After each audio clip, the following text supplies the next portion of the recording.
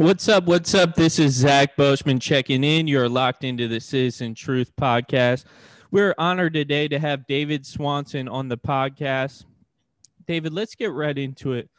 World War II is widely glorified in American culture. What are some of the major mainstream myths surrounding this war? Well, the most popular, of course, is that one side had benevolent motivations and the other side evil ones. That, in fact, the United States and its allies fought the war principally in opposition to the death camps and to save the victims, and in particular the Jews from the death camps. Whereas, in fact, in reality, the war had nothing whatsoever to do with that, and the U.S. government and its allied governments had turned down, refused to accept the Jewish and other refugees from Germany for explicitly racist and anti-Semitic reasons. So it's a complete invention after the war, but it's a load of a variety of myths that the war was a surprise, that it came out of nowhere, that it wasn't built up over decades of an arms race, and the funding of the rise of the Nazis by U.S. corporations right through the course of the war, that the racist ideology of the Nordic race didn't come out of the United States, that it was invented in Germany, that a major one, that the nuclear bombings of two cities in Japan saved lives, were humanitarian action that brought peace and prosperity and saved people rather than killing people, and you know that the United States principally won World War II in Europe, that the Soviet Union was a bit player, that the Soviet Union wasn't the top enemy of the United States through the war and beyond, that in fact it was an ally and a partner in every sense of the word.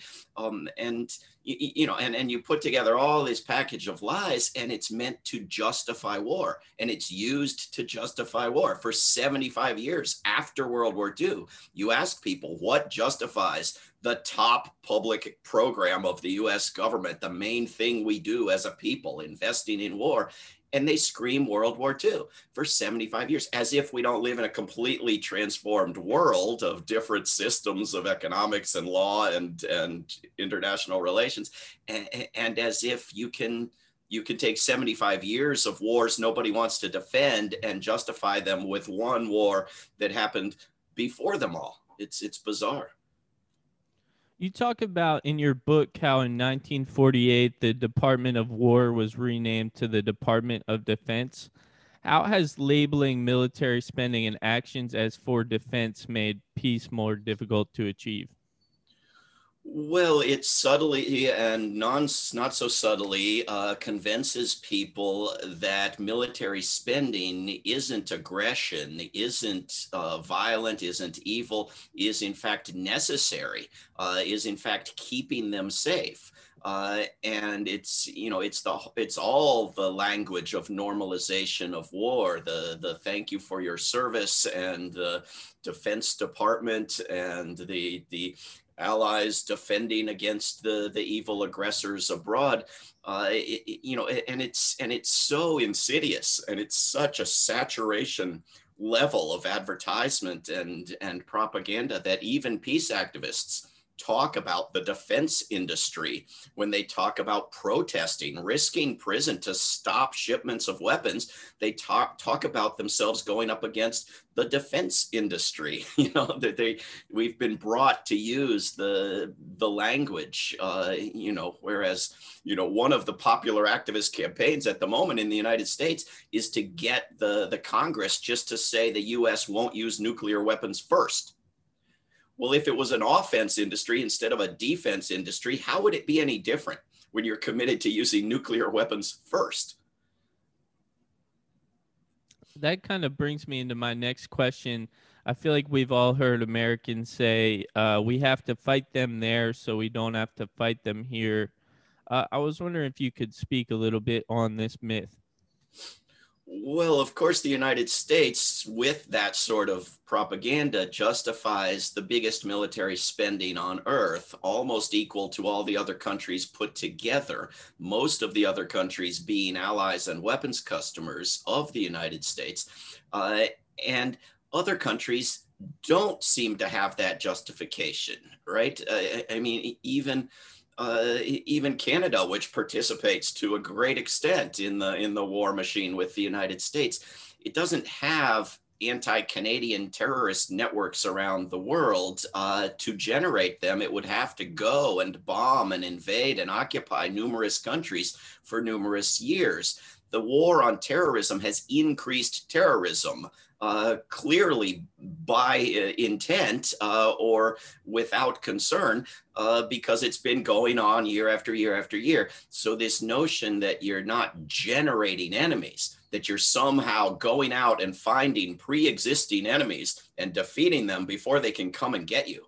And this notion that, somehow the Iranians with 1% of US military spending, or the Russians with 8% of US military spending, are going to come and invade and occupy your town and take away your freedoms. It's just madness. In your book, you talk about some of the lies used to initiate previous wars. I was wondering if you could speak on what some of those major lies have been in the past, say, 50, 60 years. Well, not unless we've got hours and hours to do it. Give us a few if you don't mind. Yeah, I mean, when very smart people were acting as if the lies about the Iraq War were that the 2003, 2002 phase of the Iraq War were somehow unique and different by being lies, rather than being by poorly told lies by bad liars. I actually went and tried to find any war by any country at any time in the past that hadn't been propped up with lies, and I couldn't do it. There isn't such a war, right? And so look at the lies flooding out of the US media, lies about chemical weapons attacks in Syria, lies about looming massacres in Libya, lies about Iranian threats and aggression and nuclear weapons programs. We have half the United States believing that Russia stole a US election and enslaved a US president. We have a month ago, you couldn't suggest that it was possible that the coronavirus pandemic originated in a weapons lab. Now it's the top acceptable theory in the corporate media. I mean, these sort of just fashion trends that have nothing to do with evidence or reality are imposed by people by a structure of media outlets dominated by, companies I can count on one hand that are incredibly powerful and influential, and so much so that people don't know it, and imagine that U.S. media is different from state media, and that we're free and open-minded, and it sadly isn't the case. That brings me to my next point. We have a Cold War going on today. Are you concerned about that we might go to war with China or Russia or Iran? Well, I don't use we to mean a particular 4% of humanity or government or military, but we as humanity are in fact in danger of war and are in danger of nuclear apocalypse. And again, this is just a question of media fashion trends that people will tell you back in the 70s and 80s, there was a danger of nuclear apocalypse and that's behind us. Well, there's nothing in reality to suggest it's behind us. It's just not in the media. And for the Soviet Union and the United States to have gotten rid of the majority of their nuclear weapons, but still have enough to destroy the entire Earth many times over. I mean, it only takes once. Eliminating all life on Earth once is enough. It doesn't matter to me that much that they can't do it the same number of times that they used to be able to, right? And the scientists who set up the doomsday clock suggesting how close we are to nuclear apocalypse have it closer than ever at this moment to doomsday. right? And the knowledge that scientists have of what even a limited nuclear war would do to the entire planet is worse than it's ever been before. And the prestige is completely gone. The career path within the US military of dealing with the nuclear weapons is the career path for the losers and drunks and halfwits, right? There's nobody wants that job. And the knowledge of the near misses, the accidents and misunderstandings that have almost killed us all. Historians have, built up quite a list at this point. So yeah, we ought to be worried, and we ought to abolish nuclear weapons. So since I've been of voting age and before, we haven't been given a anti-war presidential candidate. For those of us who want peace, I was wondering if you could talk about, what's the best way to organize in 2021, and then maybe go a little bit into what the World Beyond War does. Yeah, well, I mean, I do get jealous when I see a country like Peru have a leftist candidate, at least on many issues, better positions than are acceptable in U.S. politics, actually be given a chance at a one-on-one competition with a right-wing candidate. In the United States, that's not allowed. The media simply chose that Bernie Sanders was too good to be permitted, and even he required a great deal of pushing to make him in any way anti-war, and of course he hasn't been in the past in the past half year since the new Congress. It's just not acceptable, and we'll never be given anything. We never get anything without a demand and organized, concerted effort, and it's going to take that, but it's going to also take the understanding that elections are the smallest bit of it, that unless we have massive pressure on society and on powerful people and institutions outside of elections, we won't get anywhere. And I think the lesson from the Black Lives Matter movement, that you need photos and videos of particular atrocities, and you need protests and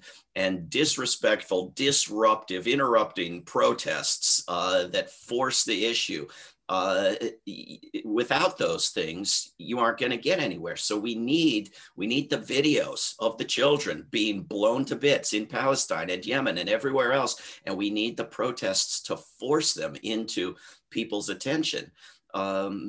Otherwise, we can forget it. And this is part of what World Beyond War works on. We're a global organization. You can go to worldbeyondwar.org and get involved in a local chapter, in a campaign to win local steps like divesting public dollars from war profiteering, like closing military bases. And we go after national and international decisions as well. We're going to be pushing with a summit happening in Glasgow later this year to get militarism included in climate agreements. Why is killing people so important that it can't even be considered part of agreements to supposedly try to preserve the climate for human life and other life on Earth? It's incredible. David, just one last question here, and I really appreciate your time today. Sure. Do you have any hope for a lasting peace in the near future? Certainly, if I had zero hope, I wouldn't bother trying, but I'm not a magician or a forecaster or a predictor, and I don't think it benefits any of us to waste any time making predictions or debating whether we should be hopeful or gloomy. I think what makes you happiest and most fulfilled as a human being is to work on what we know we have a moral responsibility to work on, win or lose. And that is to preserve life on Earth. And that means taking on the twin dangers of nuclear apocalypse and climate and ecosystem collapse. And working on those things, you win little victories, you win little you suffer little defeats, but you keep going, not because hope has won the prediction contest, but because it's greatly fulfilling and satisfying to do the work, and you will be much less happy sitting around moaning and groaning or distracting yourself with television and amusement parks. Awesome, David. Thank you so much for joining us. Thank you. Appreciate it.